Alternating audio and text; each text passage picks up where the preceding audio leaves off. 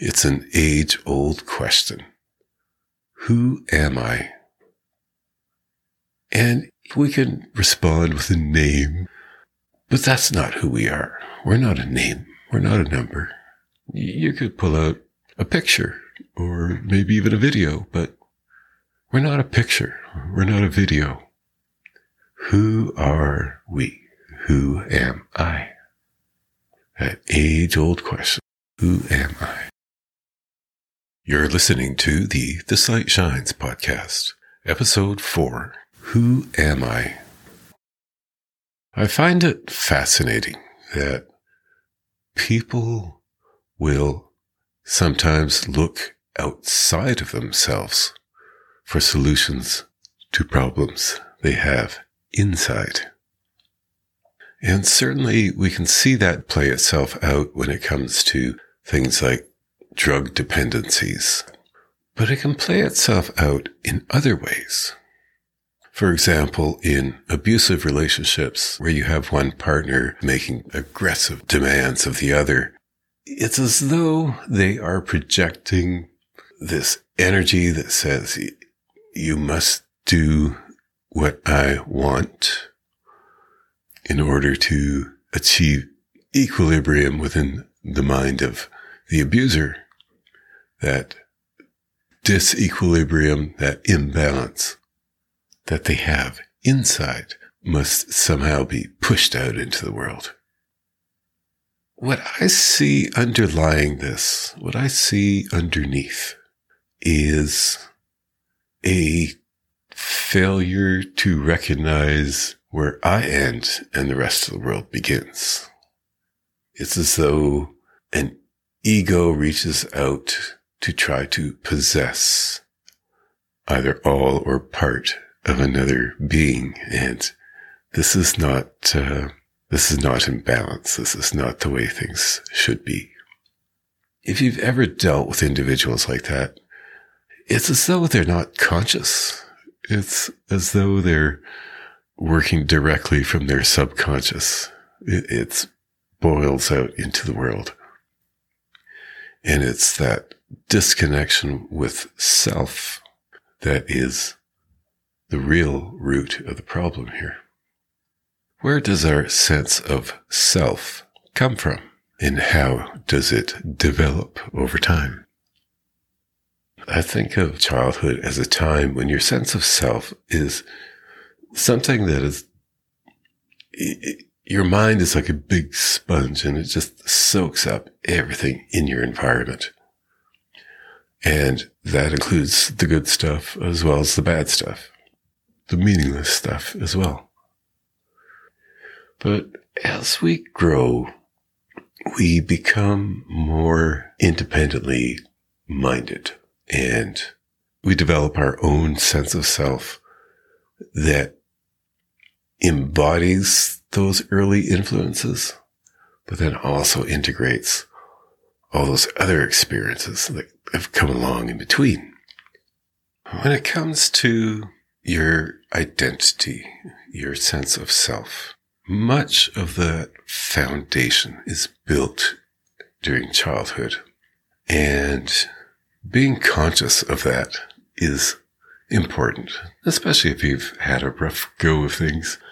I think it's important to look at those relationships and events that happened in our early life that really help shape us as who we are today, and to revisit those things from an adult perspective, because like I said, we're like sponges when we're little and we just soak up everything around us and it goes straight into the subconscious in many respects. It's not only for those that may have had a difficult childhood, but for those positive things that happen as well. I think it's important to revisit those from an adult perspective if you've never done that before, and to look at those players in your life and classify them accordingly. I don't believe you can really detach from those influences until you become conscious of them. And when I say detach, I don't mean bury it under the rug somewhere. What I mean is put it in its proper context, like you're reclassifying things. And with that adult perspective, you can see the relative importance of different things. And if we're preoccupied with some past pain or injury, and we relive it in our minds, then we're giving it life. We're making it stronger. We're not healing. We're picking at the wound and preventing it from healing. But a wound can benefit from attention as well. I suppose the difference is between looking at it and reliving it. When we look at a past transgressions against us and we look at it in a more detached way, often the bridge of years can help with that, but not necessarily. But if we have that detachment, that connection to our emotional center, if we can tune that down enough to fire up our minds, our intellect, and do a bit of exploration, that is healing. That is positive. So let's look at the difference between those two things, that kind of subconscious compensation that results from confusion of self, in particular the part where I end is extended out too far, versus being more introspective. Some people go that route with their pain. Instead of pushing out into the world, they kind of suck the world into themselves. And both of them are a violation of that natural boundary that we have between ourselves and the rest of the world. If you've suffered abuse in your early years, those boundaries get dented. They get dented in. And you kind of are retreating back to this space inside of you. And two things happen later on in life if that sticks with you. And that is when you run across someone who's similarly dented in their boundaries, you have an affinity for each other. You have a connection. You don't clash so much. Things kind of fit better. By the same token, neither one of you has put your boundaries out where they properly belong. Now, the other aspect to this is when you have that dent, as I like to call it, so there's a certain part of you that's open to the world.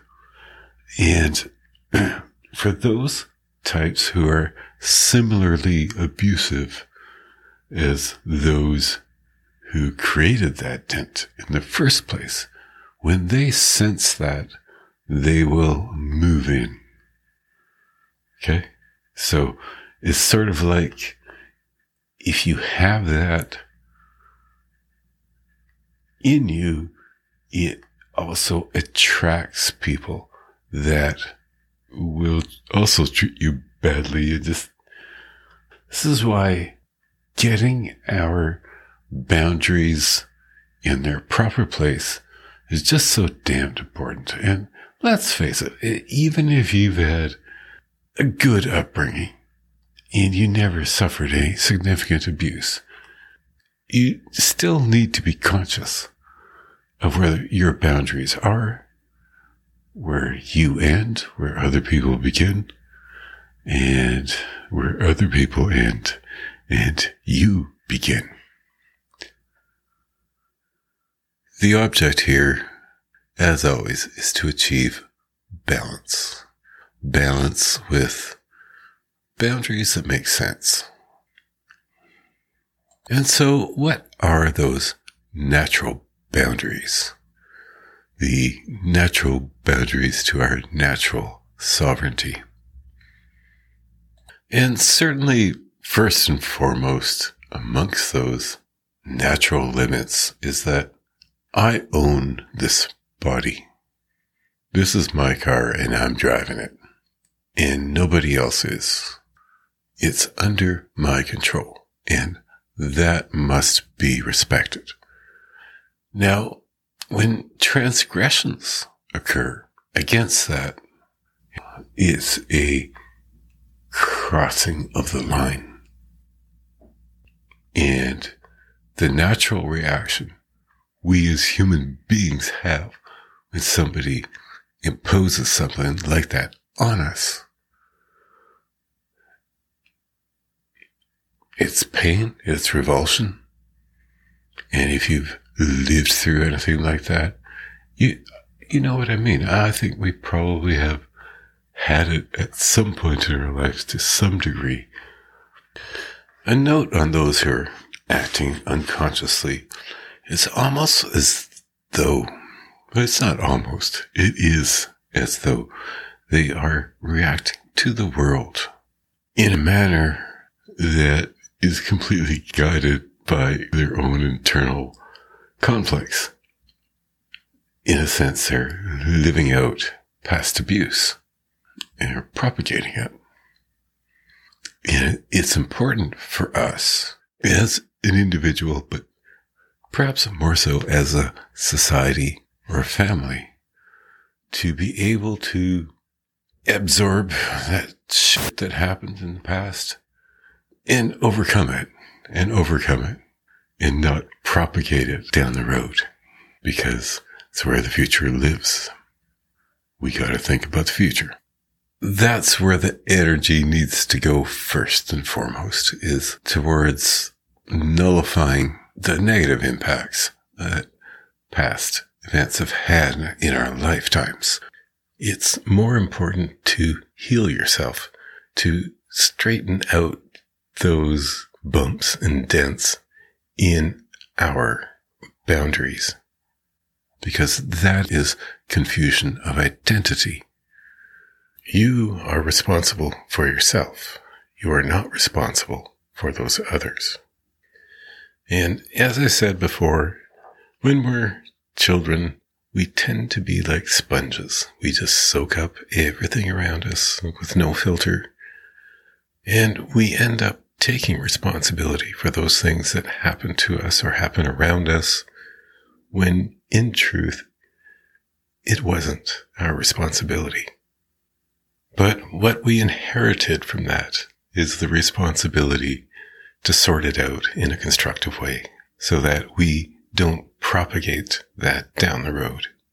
And even for those people who would never dream of propagating the abuses they've lived in the past, also consider that we have to heal in order to close that open wound, because as long as it's open, it leaves us vulnerable to similar forms of abuse in the future. Healing makes us stronger.